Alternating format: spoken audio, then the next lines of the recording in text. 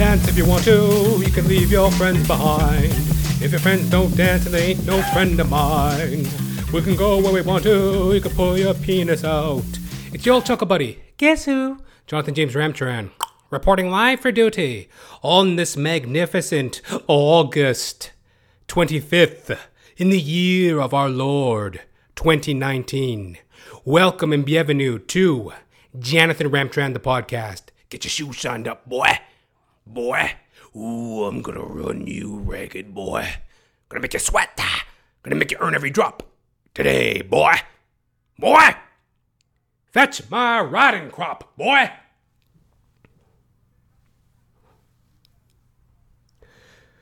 It's a new format. If you're new to the show, Jonathan Ramcharan, the podcast. This is our 89th episode and our first video log, vlog, vodcast. Hallelujah. How you doing? You ever wanted to see me in action? Now's your chance. Thank you very much for tuning in. If you're new to the show, Jonathan Ramcharan, the podcast, I am an actor extraordinaire. I wouldn't say I have much of an ego. I wouldn't say that I'm a narcissist. I wouldn't say that, like, there's a chip on my shoulder, some sort of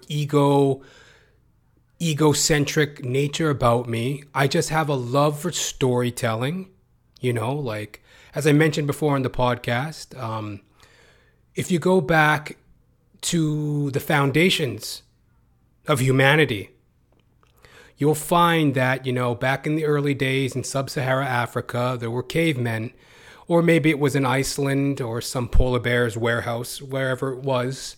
You'll find a cave, and, there was cavemen.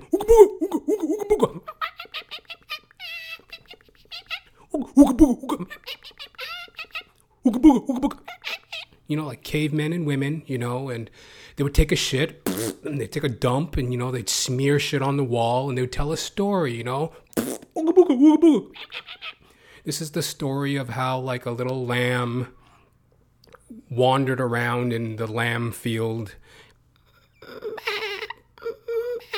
Little lambs and ducks and stuff. Quack, quack, quack. Shit like that. And they'd tell a story about deers and birds and shit, and they'd smear shit and berries on a wall.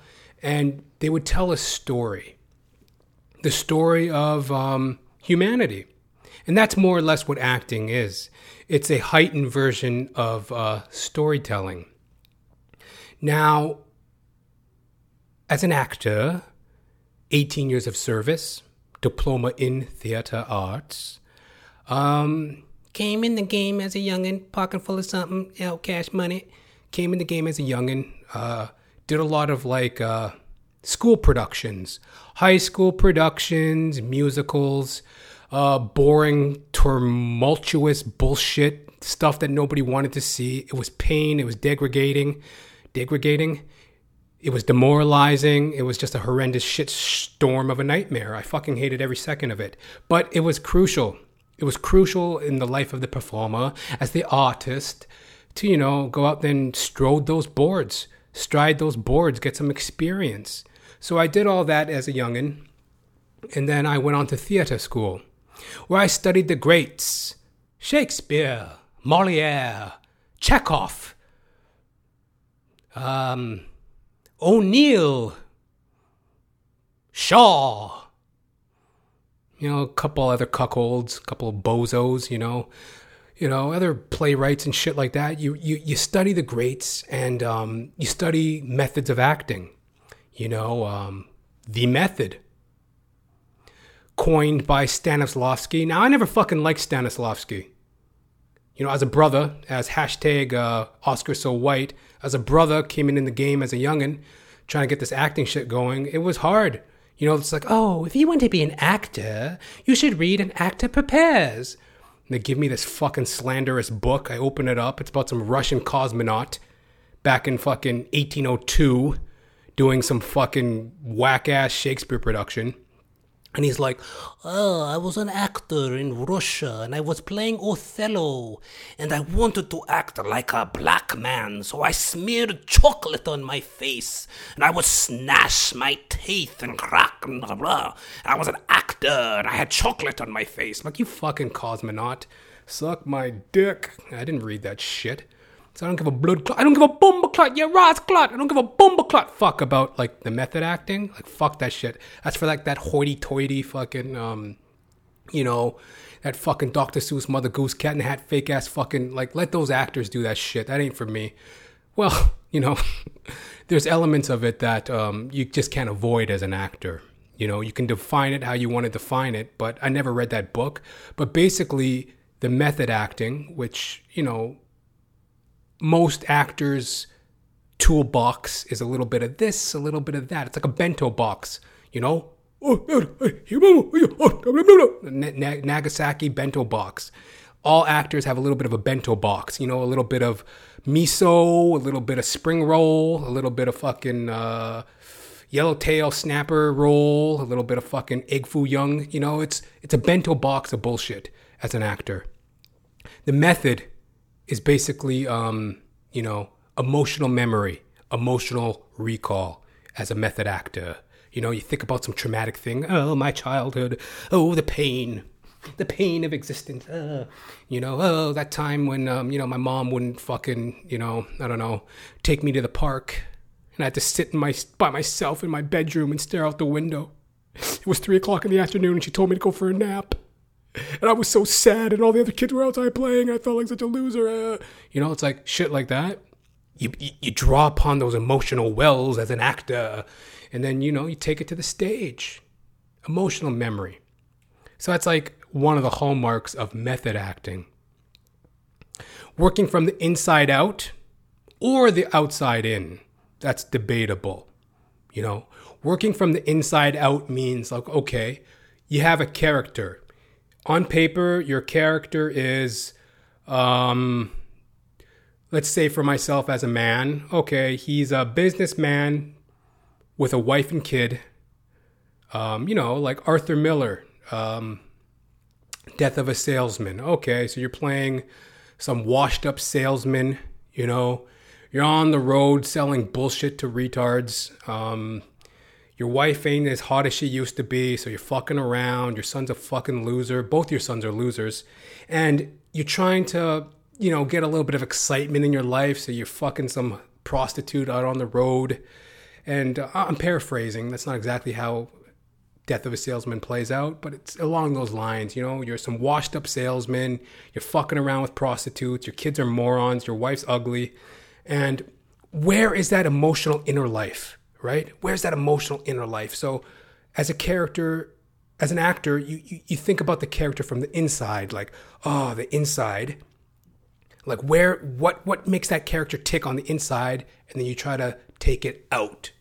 So it's like all the emotional characterizations of the character, you take it from the inside and you put it out. And what the out is like the aesthetic. Maybe there's a certain walk, a certain inflection in the tone of your voice, or a certain this or a certain that, the aesthetic, right? Working from the inside out. Emotional characterization, physical characterization, inside out. Or sometimes people work from the inside. Do my Porky Pig routine for you. That's all, folks.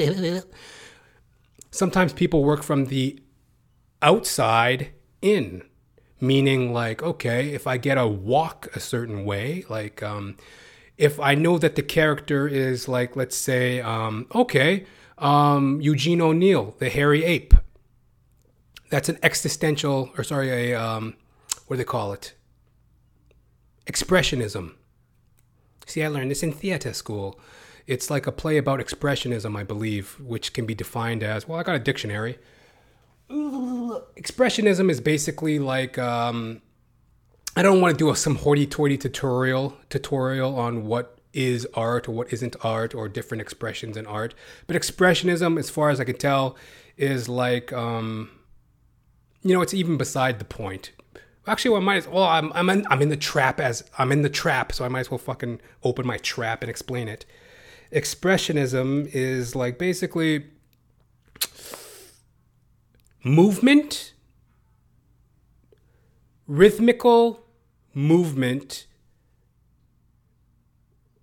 in a chorus, like repetitive movements in a chorus, to convey a higher idea. Like, let's say everybody marching in step to express the idea of like, let's say a dictatorship or like industrialization. Don't take my fucking word for it. Ask Merriam-Webster. So let me check this shit out here. Expressionism.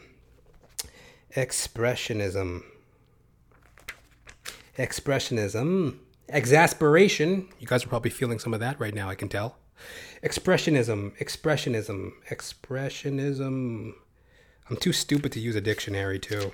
Well, I'm not, but you know how it is. I'm wearing sunglasses too. It's not exactly easy to read and wear sunglasses. You've tried that at the beach, haven't you? Expressionism.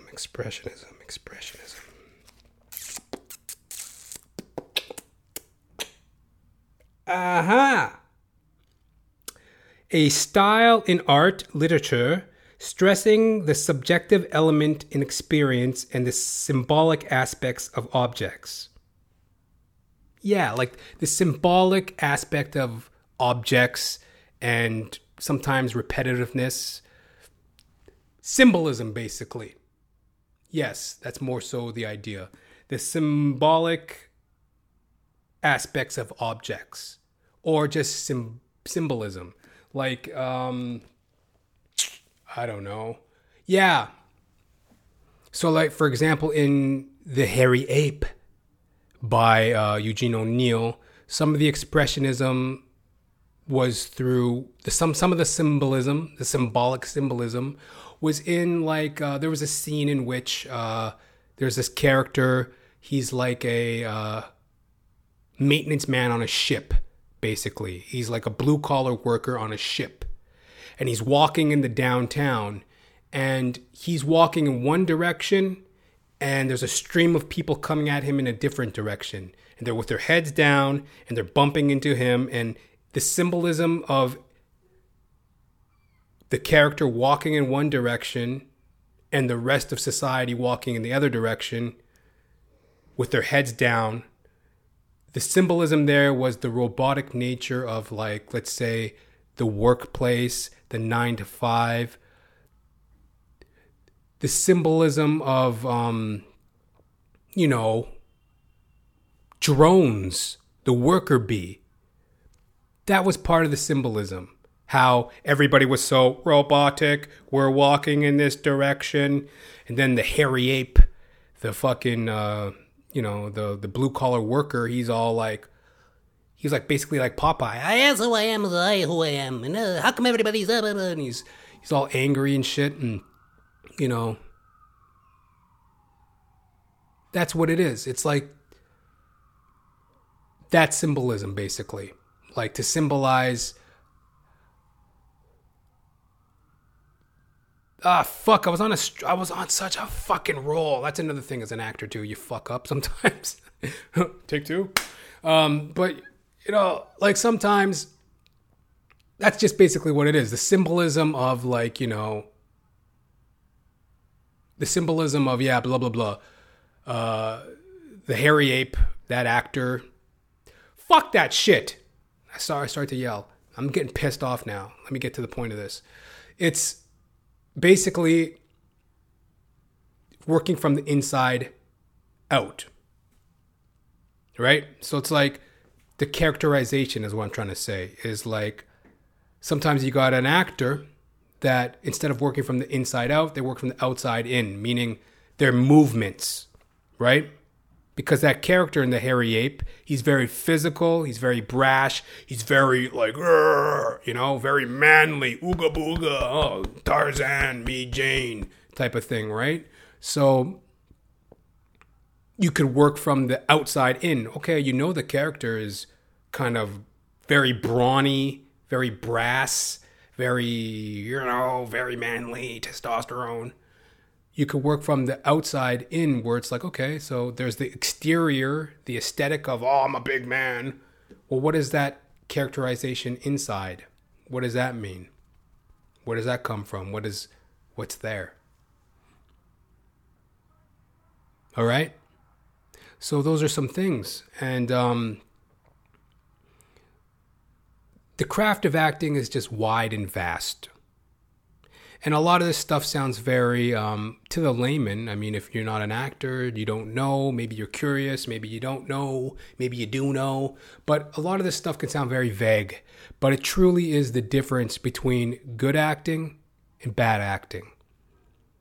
You know, a good actor does this homework. A good actor or actress does this type of homework, does this type of study, puts this type of thought, you know? Like, okay, yeah, am I working from the inside out? Am I working from what the character is feeling inside and portraying that aesthetically outside? Or are they working from the outside in? What does the character look like on the outside aesthetically, and how does that make them feel inside? Or is it a mixture of both? And flushing out these details using emotional memory, as I mentioned there, the Stanislavski approach, you know, emotional memory, emotional recall, drawing upon those experiences, or sometimes, like as in the Meisner method, one of the hallmarks of Stanford Meisner. My name's Stanford Meisner. I want truth, goddammit, truth. My name's Stanford Meisner. I chain smoked cigarettes for 75 years. Now I'm dying from emphysema. You gotta feel it in your gut. Your soul. I'm Stanford Meisner. Stanford Meisner was a acting coach, very prominent, very well-known acting instructor, one of the greatest of the 20th century. He had a lot of contemporaries, can't name them off the top of my head, but very well-known, respected acting instructor from New York. And his acting method was like, you know, the Meisner method, Sanford Meisner, the Meisner method, Meisner technique, which is basically like one major aspect was the magic if, acting as if under circumstances, right? So the difference being like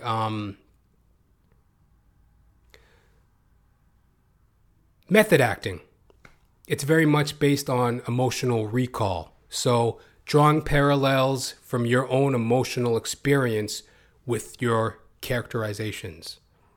You know, portraying the character using emotional parallels in your personal life. Like I mentioned, mommy sent you to bed early and you felt really demoralized and disrespected. So then you can bring that to your pissy characterization of some, you know, punk ass bitch or whatever. Whereas in the Meisner technique, Meisner method, it would be like, okay, well, if I want to act like a punk ass bitch, maybe I'll just act as if. What would it be like as if I was a punk ass bitch? Because I would know nothing about that. So I would have to act as if I was a punk ass bitch or something, right? And so on and so forth. Maybe that's not the best character. So on and so forth wasn't what I meant to say, but it's like that basically. If you have any questions or queries on that, you can email me at jr.thepodcast@gmail.com. If you have any actor insight, questions on the method acting, question on the Sanford Meisner method, questions on anything actor related, just hit me up, jr.thepodcast@gmail.com. But yeah, that is kind of some of my background as an actor. I went to theater school, and that's kind of some of the stuff they taught me there. They were introductions and, introductions into those worlds. Method acting, Meisner method technique, and musical theater, which I definitely hated. I hated that. I hated musical theater. Not much of a singer. Well, actually, no, that's not right. That's not true. It's not that I don't like singing or I can't do it or don't appreciate it. I'm not the greatest singer, but it more so is that's not how I see my acting. I'm not like a musical theater actor, a diddly-doo-dum-de-doo. Like, that's a whole other thing that it should be done. Like, that's the thing. Do what you love. I love acting in the traditional sense of a stage play or a film or a vodcast or, I like acting in that nature. I don't like, I remember I had to sing a fucking musical theater song for like my introduction to my musical theater class or whatever. We had one of the projects, we had to sing a song. Well, we always had to sing musicals. We always had to work on songs for musicals. But the one that I did was, all I ever did was I tried to get laughs. I never went for sounding good or being good. The way I went through it was just to be funny, right? So I remember I walked up in front of my class, right? This was like 2004. And somehow I'm still, and that's neither here nor there. But anyway, I walk up in front of the class and I go, "Hello, ladies and gentlemen. My name's Jonathan Ramtram. I'll be singing Hey Mama by the Black Eyed Peas." And I turned and I nodded at the pianist. "I'm just fucking with you guys. I'll be singing Old Man River from Showboat." Because I didn't know any fucking better. Like, I thought as a black man I had to sing, like, slave hymns, "There's an old man called the Mississippi. That's the old man that I'd like to be. What does he care if the world has trouble? What does he care if he can't roam free? Old Man River, that old man River, he must know something, but don't say nothing. He just keeps rolling, he just keeps rolling, he just keeps rolling along." Is that fucking fascinating to you? Slave hymns? Old Man River. I didn't know what the fuck I was doing, Showboat is like a fucking musical about a plantation or some shit, right? The Deep South. I'm singing Old Man River. I didn't know what the fuck to do, right? It was musical theater. I was fucking 17 years old. Just wetting my beak, just wetting my beak as an actor. Like I said, you go through all sorts of shit. And not like I said, but what I'm about to say. You go through a bunch of shit as a performer. It's not for the fucking faint of heart.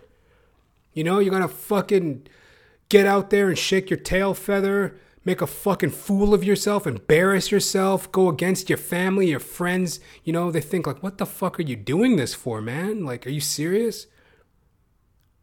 But that's what you do. You do it for the love.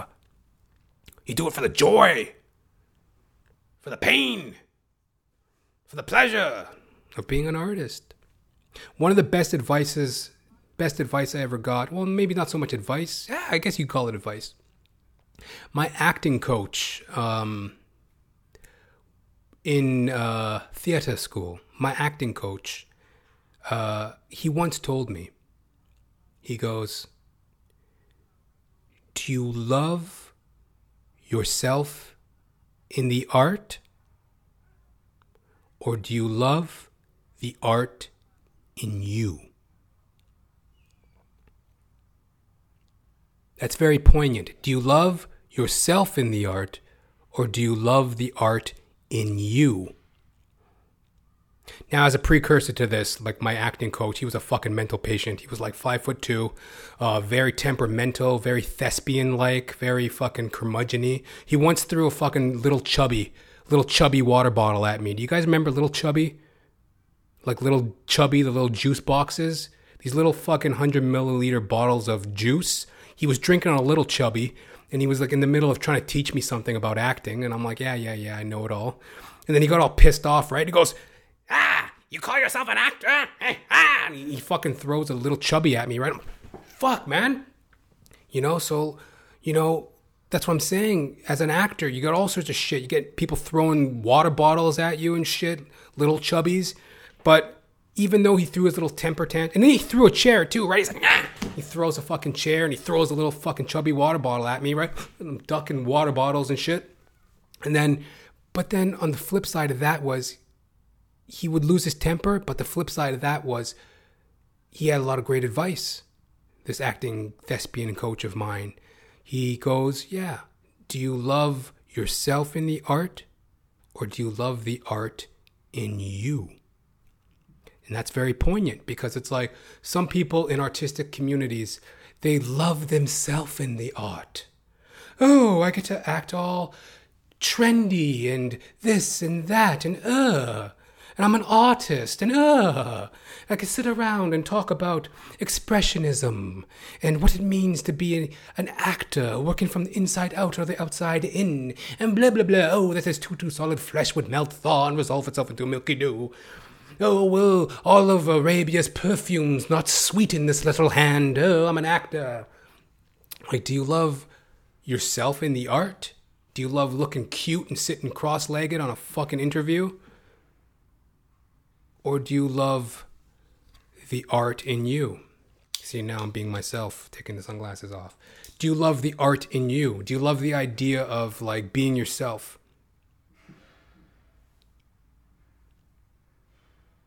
Can you hear that? That's my neighbor dropping shit in the hallway.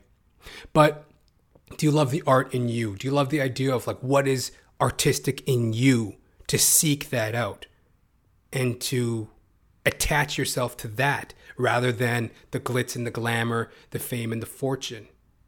Do you love what is truly artistic about you? And that's what I'm trying to ride, because that's what it's always been. I used to equate success with fame and fortune. I wanted to be successful on those levels just because I thought that's what it meant. But through my journey of performing, I truly understand that I do this because I love doing it and I just want to work. That's basically it. And that's the idea behind the podcast, just to keep myself busy and working, and I'm loving the art in me versus myself in the art. So there you have it, Jonathan Ramcharan, actor. I am also an alcoholic. An alcoholic. 2 years, 9 months of sobriety. 2 years, 9 months of sobriety. Happy hallelujah. If you do need sobriety in your life, ladies and gentlemen, please call the cops. But please, go out and seek it. You know what I mean? Get yourself together. Get out there and, I'm not trying to demoralize you or, talk down to you there. Get yourself together. But what I'm saying is, well, actually, I am talking down to you, you fucking lush, you washed up loser, you rotten, crummy, good for nothing, lay about, hole in the wall, bubble guppy, you fucking bubble guppy. Aren't you sick of your friends laughing at you behind your back? Your girlfriend hates you. Your parents won't talk to you. You can't borrow money from the bank. Aren't you sick of your pathetic life? I was. I went pretty low, I was getting too much loving myself in the art versus the art in me. When you love yourself too much in the art, you can tend to get carried away in experimenting. So I did a lot of, I was drinking constantly. Getting fucking drunk on the regular. Smoking pot. Chain smoking cigarettes. I thought I was artistic. I thought I was,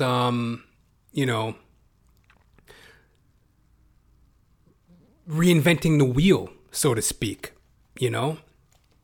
Oh, I am this artist who drinks and smokes marijuana and chain smokes cigarettes. Oh, I'm above norms of society. And I was playing that role for a while. And you get to a point where it's like you got to love the art in you versus yourself in the art. I was getting carried away. I went down to a bottom, man. I went to the bottom of the barrel. I lived in a men's shelter for 4 months.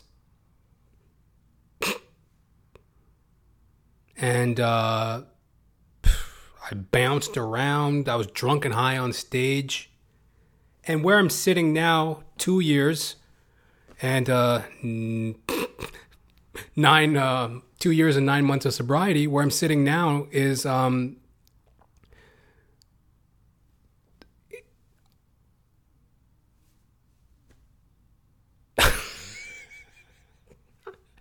It's kind of funny when you, well, it is funny when being in front of this camera talking. I feel like I'm talking to a person, and then I felt like I was really having a conversation there, and then I looked, I'm staring at a fucking GoPro. I talk to myself. No, but like where I'm really getting to is a place of where I've always been actually in my recovery. One of the things I did get right in my life was, I fucked up a lot, right? Like on my journey to sobriety, I drank for 16 years. I started when I was 14 years old. I drank until the age of 30, right? And in my lowest hours, I even turned to Dr. Phil. Dr. Phil. I'd come home from work, crack a beer, drink it, light a cigarette, chain smoking cigarettes, smoking joints. I'm watching Dr. Phil. You know what your problem is? You got a bad fucking attitude. You got a problem with responsibility. You got a problem accepting reality. You have no accountability in your life. I'm like, save me, Dr. Phil, save me. I'm sorry. I'm such a fucking loser.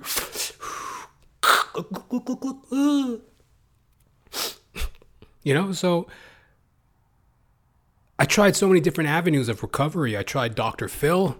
I tried white knuckling it, even though I'm black. White palming it. I tried white palming it, white knuckling it. I couldn't do it. I couldn't stop from drinking. That was an old fucking, I guess that was an old, what do you call it? Blazing Saddles gag. You remember that? When they're in whiteface, or no, they got the hoods on. Hey, how come this guy's black? I know, it's, no, it's just a little bit of dirt, it's coming off. An old gag, an old Mel Brooks gag. Gene Wilder gag. But anyway, like, I turned to Dr. Phil in my lowliest hours. I was trying all sorts of ways of recovery. And what worked for me was I got into a 12-step program. And that's nothing official. You don't have to sign up for anything. You don't have to give any personal information. You just meet with a society of people striving for sobriety. You practice different steps of recovery, and day by day, your days add up, and then you find yourself in a new day, in a new dawn, in a new life. And it's a blessing. And I like to stress the joy. Because from the very beginning of my recovery, it was joyful. And you don't hear that enough. And that's the dialogue that I try to bring. That's the little bit that I try to impart. Is that it can be a joyful thing. Truly. I mean, on one hand, I could look at this vlog, and be like, oh, fucking YouTubers, and oh, everybody has a podcast, and oh, blah, blah, blah. I'm so ungrateful for things in my life where it's like, yo, when I was at the bottom of that barrel, when I was turning to Dr. Phil for advice, which is a great source of advice, I like Dr. Phil. But when I was in my real fucked up place, I had nothing. Nothing good was going for me. I was like 30 pounds overweight, bloated, beer gut, beer belly, fucking bottle baby, and drinking every fucking day, smoking cigarettes. Lungs were bad, sweaty, bloated, overweight.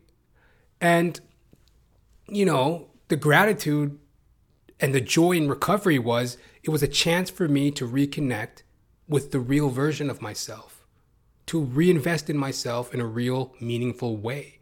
And that's the joy that I like to impart upon people. Because a lot of times in recovery, what I was hearing a lot, and I'm not trying to, it's valid. One of the realities of a substance abuser, an alcoholic, an addict, one of the elements is a lot of regret. One of the many elements is, regret, guilt. Some of the many elements. The elements. Do you know what elements are, you fucking idiot?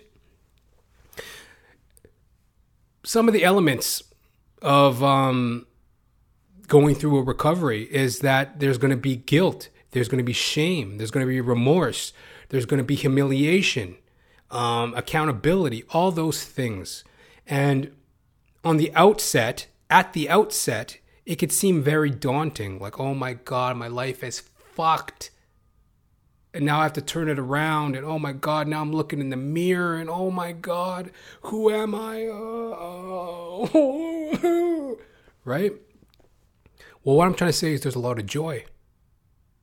Hey, like I'm like everybody. I had my amends to make. I had the accountability I had to take.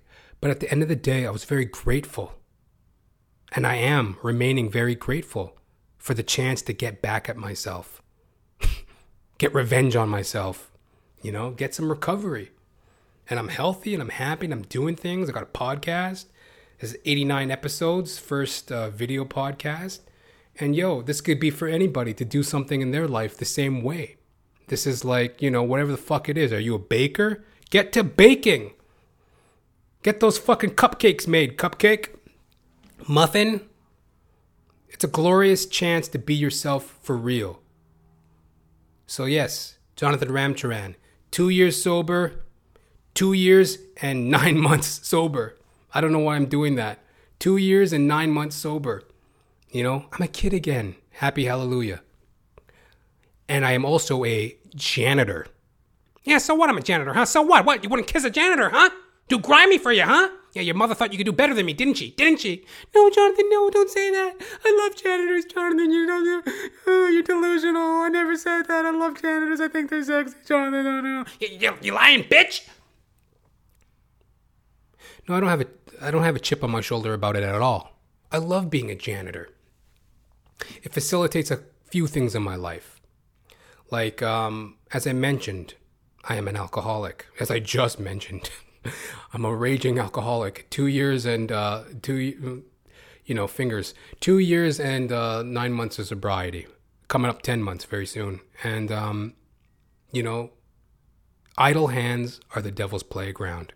So when you're sitting around and you're fucking twiddling your thumbs and you're twiddly D and you're doing dick all with your life, that's when some of the negativity and the bad feelings and the, what if, the grass looks greener over there. Oh,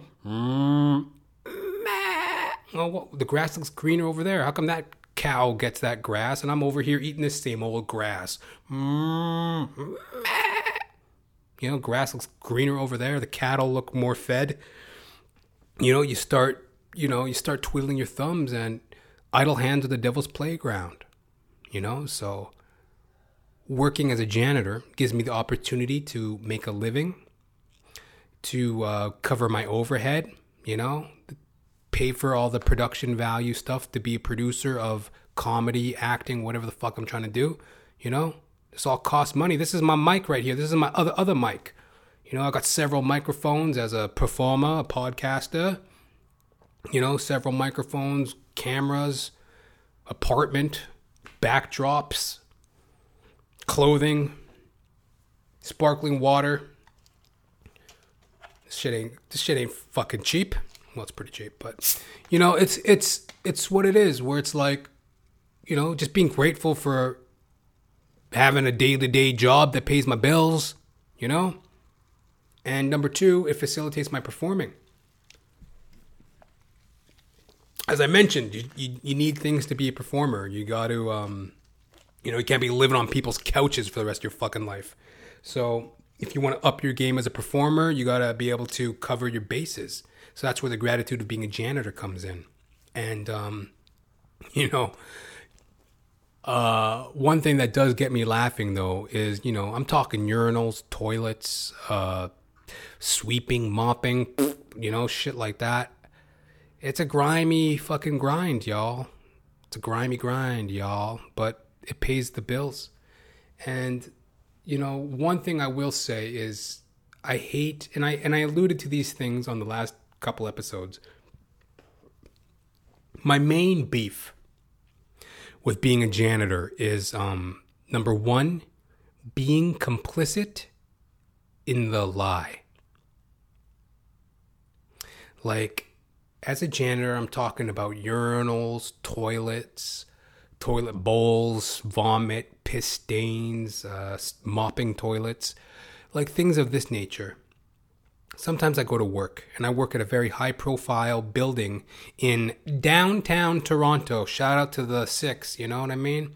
T.O, the 6. I forgot to mention, I live in Toronto, Canada. But anyways, well, actually, I've mentioned this is episode 89. God damn it! What am I supposed to be shy because I'm on video camera? I don't give a fuck anytime, anywhere, motherfucker. You know, Jonathan Ramcharan, the podcast. Sitting around pretending like I've never done this before, just because you're watching. Fuck you. But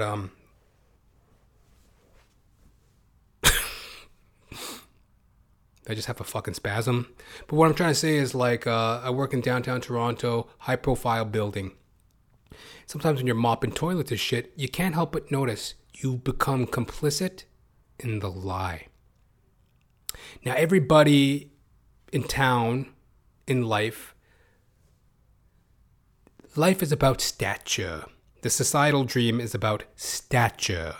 You know, who are you? Where do you work? What do you do? What money do you make? Where do you fit in society? Stature, right?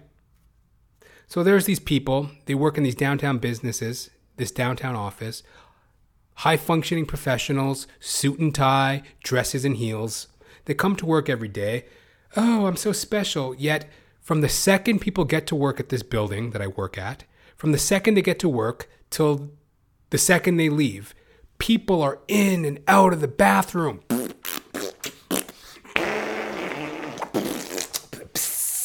Shitting, pissing, doing God knows what in these bathroom stalls, incessantly, consistently. So there I am, complicit in the lie. Don't these people have work to do? Do you really hate your life that much that to, like, you know, save yourself from doing 20 minutes of a job that you hate, you go and hide in a bathroom stall?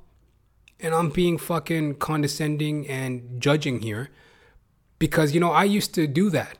I remember the moment, I think I must have been around the age of 25, when I said I am no longer taking public dumps. Any toilet that is not my toilet is a disgusting toilet to me. I am not shitting in a public toilet. And I used to shit in public toilets just like everybody else. I used to go and, you know, I used to do all sorts of work. I used to work as a temporary, as like a, what do you call it, a telemarketer. So I'd be working in an office as a telemarketing jobs that I used to have back in the day. I'd go sneak off to the bathroom, take a dump. I'd even jerk off at work. I'm not proud of this. You think I'm proud of this? To have to sit here on the internet and tell people I used to masturbate at work? Yes. And I use the word masturbate. I would sit in a toilet stall, fantasize about previous sexual escapades I had with various women, get sexually aroused, manually tug myself to ejaculation. I'm not proud of this. You know? All because I hated my job. I masturbated at work because I hated my job. That's just what it was. I would masturbate at work because I hated my job. I would take a shit in a public toilet because I hated my job. And at some point I said, no, enough of this. I'm going to go and give an honest day's work. And I'm not going to care about taking a shit in a toilet just to save myself from doing a job I hate. If I really hate that job this much, I need to get out of this job as quick as possible. And that's what I mean about being complicit in the lie. All these professionals in their suits and ties and their dresses and heels, shitting and pissing and jerking off and finger banging themselves at work, all for the sake of wasting 20 minutes, all because they hate their job and they hate their existence. So yes, I am a janitor. And I consider myself in jail. I'm in jail. I'm in a job that I don't particularly like. I'm around people that I don't want to be around. But I'm doing it with the humility of, hey, that's just where I am in life. I got to work myself up. Keep doing what I do. Keep grinding how I grind. Happy hallelujah. And one day I'll break free of this jail. I shan't be a janitor forever. I'll be dead someday, so... There's always that grace, you know, the grace of death. Yeah. One day, I'm not going to be a janitor forever. I'm not going to be doing this job forever. I'll be dead someday. So then I can rest. But through the grace of recovery, through the grace of the internet, through the grace of y'all, people like you, I steadily grind away. And one day, I will... Reap what I sow. Harvest my crop. You know? Till the field, so to speak. One day my fruits will come to fruition. And till then, happy hallelujah. I'm a janitor. And last of all, I am a stand-up comedian extraordinaire, 10 years of experience. I have worked as a professional comedian, as a middle act. For all y'all that don't know, a basic comedy show at a professional comedy venue, generally speaking, is there's an MC, a master of ceremonies, who opens the show. The MC opens the show, does 10, 15 minutes. Then the middle act comes on, myself. You do 10 to 20 minutes. And then the headliner comes on, does 45 minutes or so. 45 to an hour. That's a typical comedy show. So I've worked professionally, semi-pro as a middle act. See, I forget things. That's how professional I am. So I've worked semi-pro as a middle act. I've produced my own independent shows. I've been on a lot of independent shows. The show that I produce, Our Righteous Mike. That's a show I produce here in Toronto, Canada. Here. And that's on hiatus. Who fucking knows what's going on with that? I'll talk about that at a later date. And I've done a lot of open mics. And where I'm at right now in my career is just trying to have the gratitude, as I mentioned.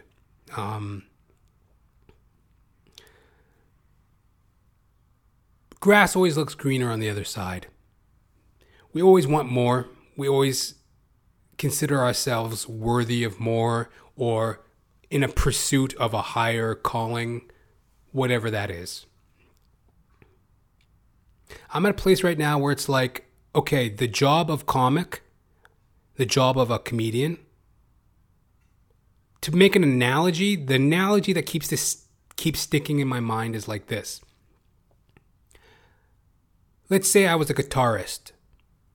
Basically, I know how to play guitar. What I need now is a band. What I need now is an opportunity to perform. Does that make sense? Is that a good analogy? Like if I was a guitarist, I could say that I know how to play guitar. What I need to do now is get a band and write my songs.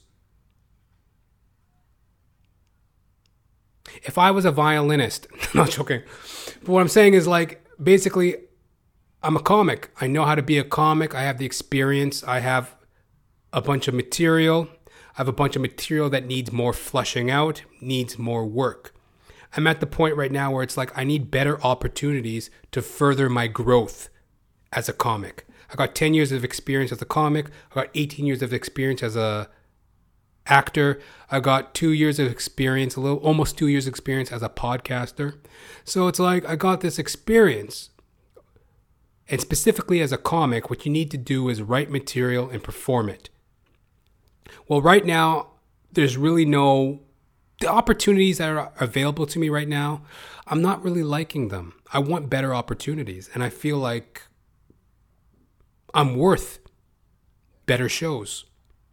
Not even financially, but just I'm at a place right now where it's I know what I'm doing and I need the opportunity to kind of cultivate, to till the field, to really work on my material. I'm playing a lot of shitty little venues and stuff. I got the gratitude for them, Thank God they exist, or, some people would have no opportunity. But it's time for me to move away from that. So that's what I'm doing. That's what I mean. I'm focusing on producing my own shows, as I mentioned, Our Righteous Mike. That's the show I produce here in Toronto, Canada. Who fucking knows what's going on with that? It's been a lot of ups and downs in 2019. If you should be interested in hearing some of that, you could browse back in the catalog of Jonathan Ramcharan, the podcast, hear some of my little dealings with that. But that's where I'm right now. That's where I am right now as an actor, as a comic. That's where I am right now. Trying to fill that gap, bridge that gap. And I guess that runs parallel to my acting as well. A lot of experience, a lot of fuck-ups, especially with when I mentioned the alcoholism. I used to go on stage absolutely trashed, high as fuck. I remember one time, it was like this fairly well-produced independent show I was doing. It was like a worthy show, proper show. It was at a bar, pardon me.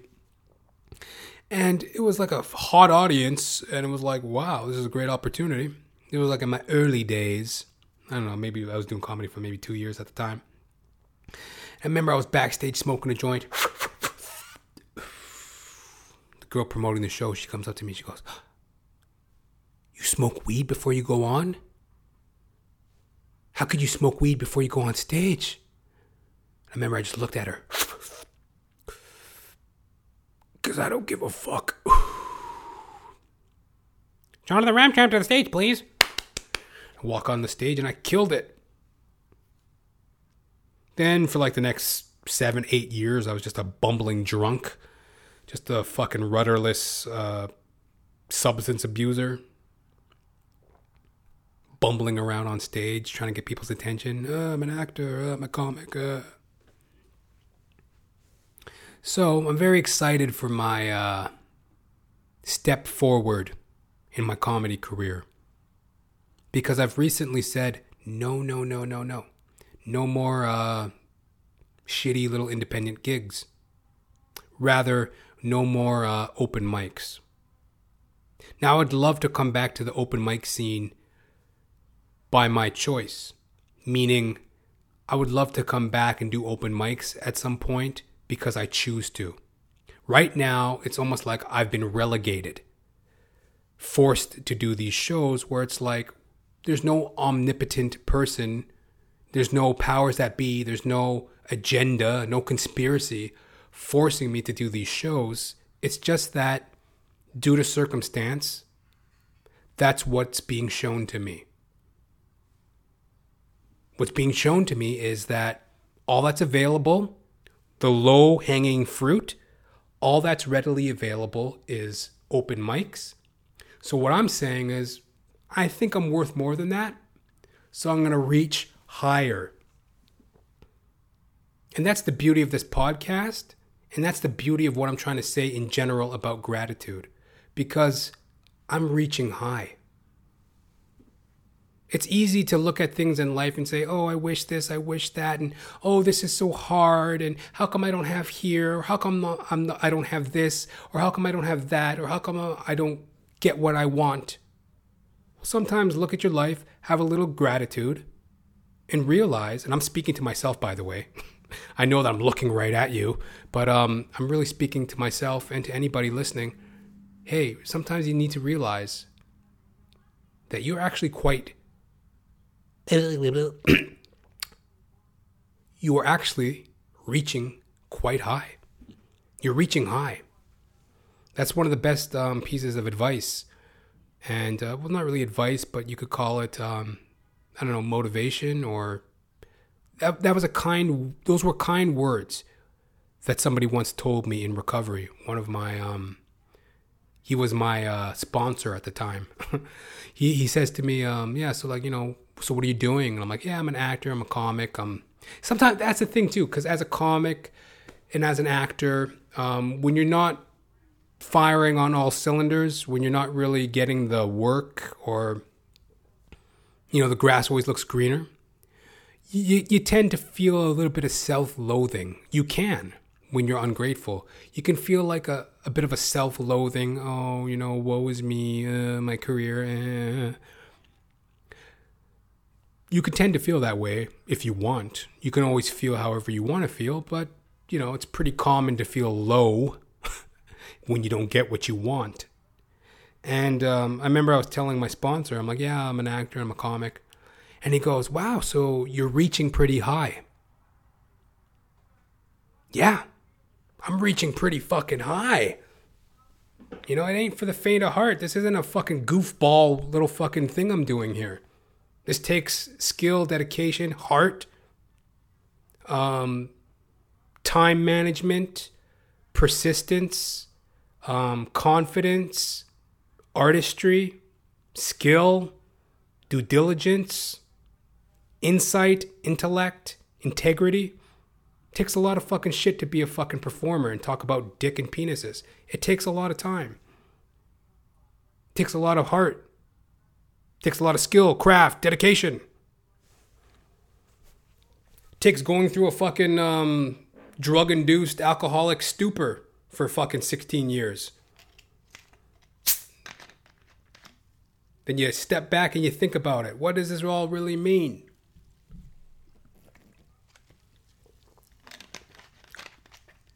Well, what it means is that I'm loving the art in me versus loving myself in the art.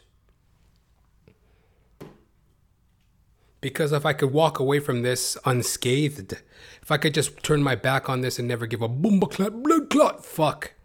Just walk off on this fucking bitch and never return. If I could, I would. That's another thing I heard in theater school. If you can truly do something that you love more than performing, then do it. Because this is a tough road and it ain't for the faint of heart. So if I could just turn my back, I'm not crying, by the way. There's something in my eye. And even if I was, so what? I'm an actor. We cry all the time on cue. Cry.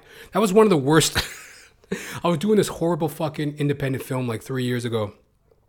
And, oh my God, this poor bastard, he was playing, it was like this like new age version of like Romeo and Juliet. It was so whack. But anyways, this poor bastard, he's dressed up in leotards. This motherfucker's wearing tights. He's wearing tights and those puffy neck things that like those old idiots that played the lute. A lute's more like a, but whatever. You know those old time idiots that dress up like, you know, like in the Middle Ages? He was dressed up like some idiot in tights, like Romeo, and he's on the ground, and the director's got a camera in his face, nice tight close up on the guy's face, right? And he's just like, okay, cry. Cry. Cut. I said cry. Okay, we're going to try this again, and roll him, and cry. He's just yelling at the guy, cry.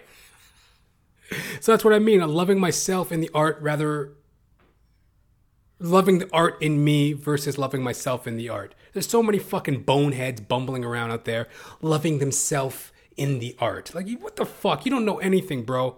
You don't know anything about directing. You don't know anything about acting or actors to give a direction like that. Cry.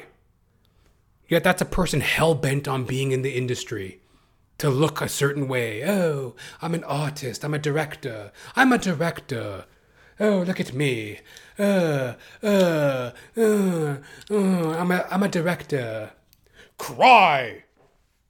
And action. Cry. Roll 'em. I'm directing things. Cry.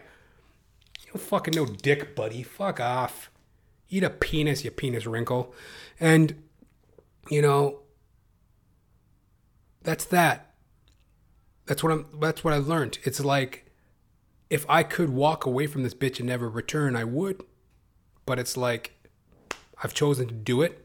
I love the art in me versus myself in the art. I keep repeating that, but I think that's important. And that runs parallel to anybody. You got to love what you do versus how you look what you're doing. Whatever you do, do it good. Whatever you do now, do it good. It's not what you look like when you're doing what you do. It's what you're doing when you're doing what you look like you're doing. Express yourself. I remember once I was drunk and high in a men's shelter. We're all fucked up, right? I was on pills too. I was taking, what were they? Ecstasy. MDMA. As the kids call them. I was taking MDMA in a men's shelter, getting drunk and high, and we were listening to Express Yourself. Express yourself. So you got to express yourself in whatever you do. You got to love yourself, what's in you. You got to love what's in you in your art versus yourself in the art. So don't become a plumber just to look like a fucking plumber. Don't become a fucking accountant just to look like an accountant. Don't be a janitor just to look like a janitor or this. You gotta love what you do, or what's the fucking point of doing it? It's gotta inspire you. Don't you want to wake up every day inspired versus like, oh my God, another fucking day? Oh my God, another fucking day. Why would you live that way? You gotta wake up inspired, man.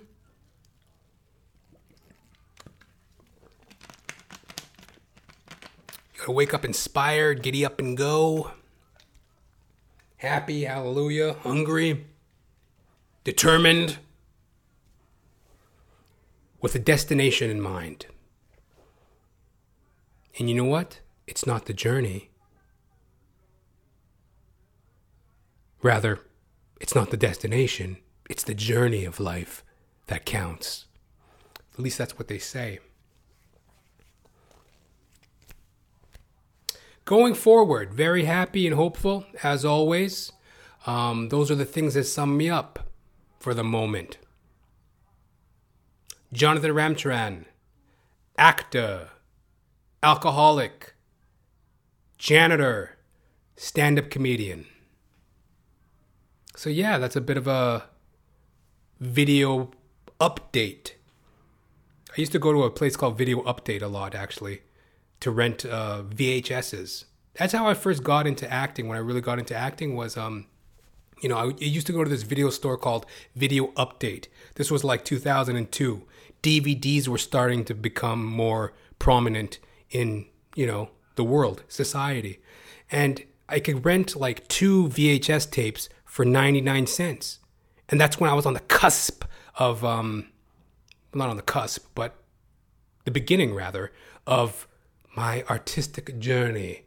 And I would go rent all these VHS tapes and I'd watch all the greats, the Meryl Streeps, the Denzel Washingtons, the Morgan Freemans, the fucking, Richard Burton, the fucking whatever the fuck, the Bette Midlers, the fucking Clint Eastwoods, the fucking, whatever. I go rent all these movies and I'd watch all the greats, the Al Pacinos, the fucking Denzel Washingtons, like I mentioned, the fucking Robert De Niro's. I'd go and I'd watch all these VHS tapes and I'd learn about the greats and the films and the this and the that.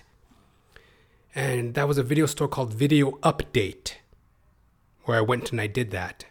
And this is a video update for the podcast, Jonathan Ramcharan, the podcast, episode 89.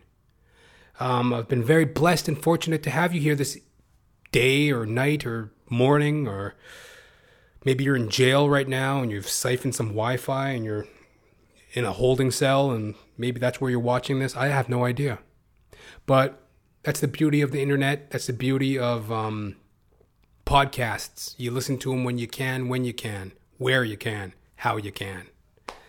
And can you do the can? It's your old chuckle buddy, guess who, Jonathan James Ramcharan, reporting live for duty on this magnificent August 25th in the year of our Lord, 2019. Thank you very much for listening. That's just kind of an introduction into what's going on the podcast. More interesting things to come. As always, go check back on some of the episodes before if you want. Give yourself a little bit more of a insight into the show. Or don't. But anyways, very grateful for having you. If you have any question, queries, or qualms, please hit me up. jr.thepodcast@gmail.com. Till next time, ladies and gentlemen, you live it, you love it, you realize it. All right? Peace.